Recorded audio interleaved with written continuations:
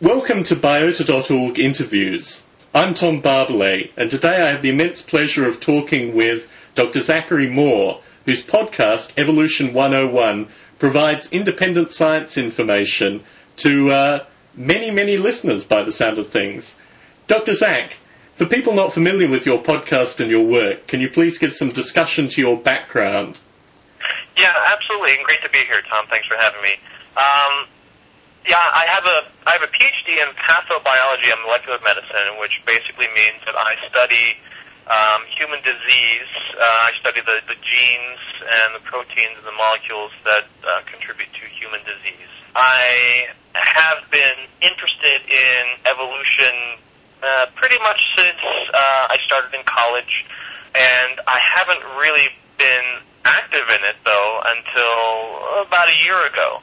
And it was in November of last year that on the Infidel Guy website, infidelguy.com, the webmaster there, Reggie Finley, conceived of a webcast to complement his own that would look specifically at evolution, and I was involved in some of the beginning stages of that project, which had 2 episodes and then sort of faltered after that, and I sort of took it upon myself with some strong encouragement from Reggie and others at his website to develop a weekly podcast that would replace that original show. So the podcast can be found at my website, www.drzach.net. That's D-R-Z-A-C-H. It's also on iTunes. Just type in evolution, and it's the first one that pops up. And you can probably find it on a number of other podcast hosting websites right now. One of the things I find fascinating about your podcast is the discussion that you are providing in some regard restorative education. Can you talk a little bit about that and the power of podcasting in doing this? Yeah, in this country, in America, it depends where you go. Some school districts have really good education as far as science goes. Most don't. Mine was really poor, quite actually, and that's one of the problems with the inability of most Americans to really grasp what science is and how it works. Usually what happens is students, just sort of go through and do rote memorization, and they're really not investigating things when they conduct experiments. They're just really copycatting what their teacher is doing on their bench, and if something goes wrong, well, it's just because they made a mistake, and they don't allow themselves the flexibility and the curiosity to really investigate, to really ask questions. So they're really not carrying out experiments, unfortunately, and even the ones that are in those science classrooms, most of them are not. Science is usually last on the list behind literature, mathematics, languages, social sciences. It's just one step above art and music on the priority list, and it's always the last thing to get checked and to get tested to see how well people are actually doing in science. And so there are a lot of people out there that really don't know what evolution is, and it's very evident in the popular evolution creation debate. People out there advocating for creationism have had a lot of success, primarily because they've been using pseudoscientific arguments that the average person just isn't familiar with. They don't know how to distinguish that from actual science. And so what I try to do with my podcast is to explain what the actual science is in as simple of a language as I can muster. I usually use a lot of analogies and metaphors to try to make things approachable by the average layperson. And so far, I've been successful, I guess. I haven't really received too many complaints. Most people are very happy to have heard it, and there are plenty of questions coming in every day about how evolution works. So I'm pretty busy with it. One of the curious things with your podcast is that you offer a genetic mapping service. Now, my wife has a theory that rather than being descended from ape, I'm descended from wolf or bear, Is it possible for my wife to send you a pint of my blood in a Coke bottle, and will you be able to confirm this view? Yeah, I could. I could do that without much problem. Actually, it's not as difficult as you might think. What I do is actually because my background, my professional background, is in molecular biology. I am most interested in the molecular evidence for evolution, of which there is a great deal, and it's actually even more convincing than the fossil evidence, which is itself substantial. And over the past 5 years, since the publication of the human genome, the genomes of a number of other species have been sequenced and are also published, and they're available online on the internet. Anybody can access them. You can. And I've been working on, for a little while, on developing a tutorial to teach people who come to my website how to do it for themselves. But until then, anybody who would like to see the comparison of a human gene with any other species that is published, that's only about 20 minutes of work, and I'm happy to do that for anybody that would like to see exactly how the sequences, the base pairs themselves, stack up from one species to the next. And I've done that already for 3 or 4 different genes that's published on my website. If you click on the little chalkboard up in the right-hand corner, you can see some examples of those. And by lining up the sequences between the different species, you can actually construct a cladogram that shows which species are more related to the other species. And without fail, the phylogenetic relationships are exactly what are predicted by the fossil evidence and by phylogenetic evidence. And so it's a really great confirmation. And what's really nice is that you can do it with just about any gene. So just send me a gene, and I will go ahead and blast it for you and post it on my website. But there's several there already if you want to look at them. I know Google Video recently posted Richard Dawkins' Root of All Evil 2-episode documentary. I know you go into churches, or you go into a church and talk about science. Can you talk a bit about Richard Dawkins' Root of All Evil and the methods that you use in talking to people of faith about science? Yeah, it's I'm a former Christian. I was a Christian. I was brought up as a Christian, and I became an atheist a few years ago. It was a slow apostasy. I actually was.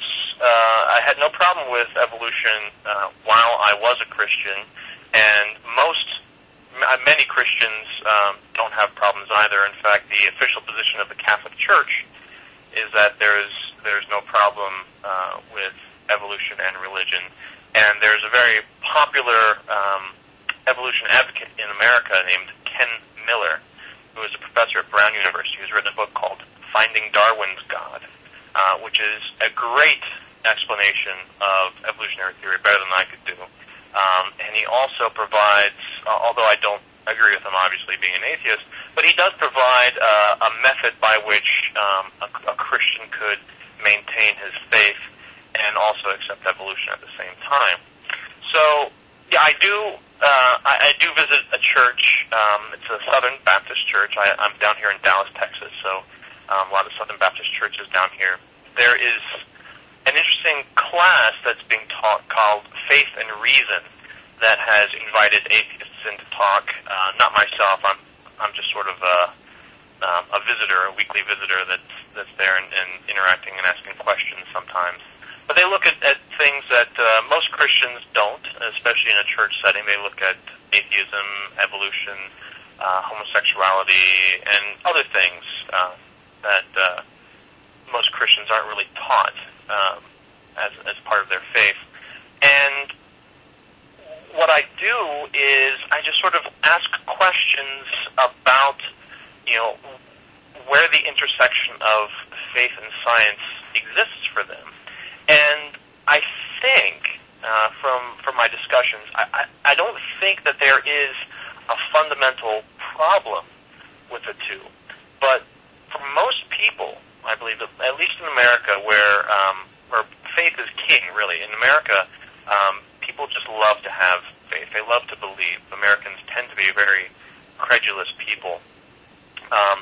And a part of that is the belief that in order to be a good person, in order to be a moral person, one has to have some sort of a religious belief.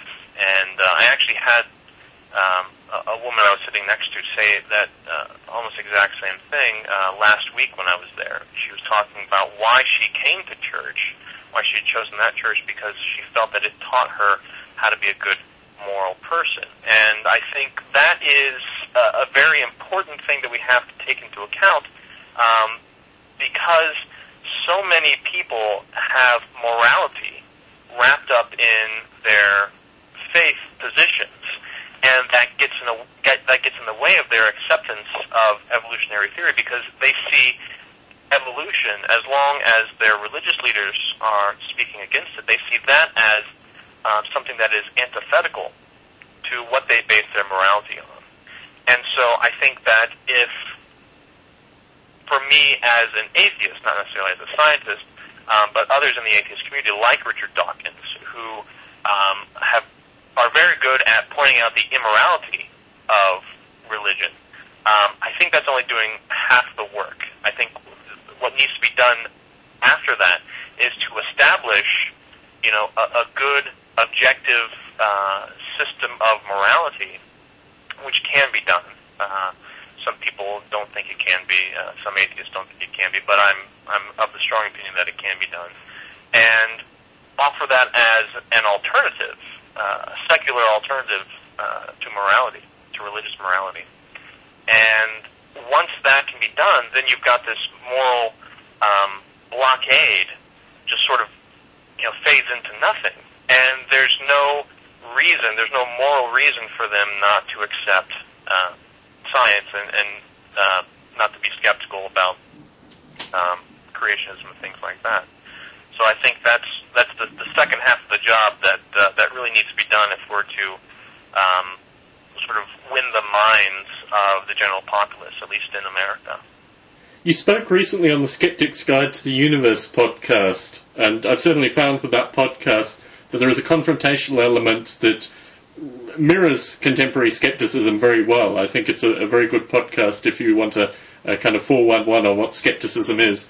Can you talk a little bit about skepticism and science, and whether science in the US can exist without skepticism? Absolutely. Skepticism is key to the scientific process. I mean, as a practicing scientist, I mean that is what I deal with on a daily basis, and it's not really mean-spirited. It's necessary to the process. Everybody, if everybody in science accepted everything everyone else said, we would have all kinds of papers published that could not be replicated in any way and would be completely meaningless as far as giving us anything, any new discoveries, any big breakthroughs. Science has to be skeptical. You have to vault over a huge burden of proof to get anything published, and even the smallest journals, which is a good thing. It really does make it keeps that skepticism in the back of my mind at all times when I'm doing experiments, because I want to construct my experiments in such a way that it is crystal clear that whatever the conclusions are will support either one hypothesis or another. And I have to keep the same thing in mind whenever I'm writing up a paper, so that what I'm writing is unambiguous, and whatever problems a reviewer might have or a publisher might have would be strictly on things that are sort of peripheral to the work that I've actually done. And the skeptical movement in this country, I've kind of gotten on that just recently, and it's a really fascinating group of people, really great group of people, and you find that they are almost always the same people on the different days that are out there advocating for evolution. In fact, on the Skeptic's Guide, Dr. Novella and the rest of them refer to creationism as evolution denial, which I thought was a very interesting way to characterize that in sort of skeptic lingo. And it is a really important movement, but as I said before, America is a very credulous nation, and so the movement right now is small. It is getting larger, I think. By and large, the people in this country are starting to become a little bit more critical about the way they think, and it will get more popular eventually, but it's going to have a tough road ahead. It's going to be a small minority for a long time, I think. Now, you're not an artificial life developer, you're not an artificial life philosopher, which makes you, well, the first of this kind in this podcast in particular. What more, or more importantly, what would you like to see from the artificial life community?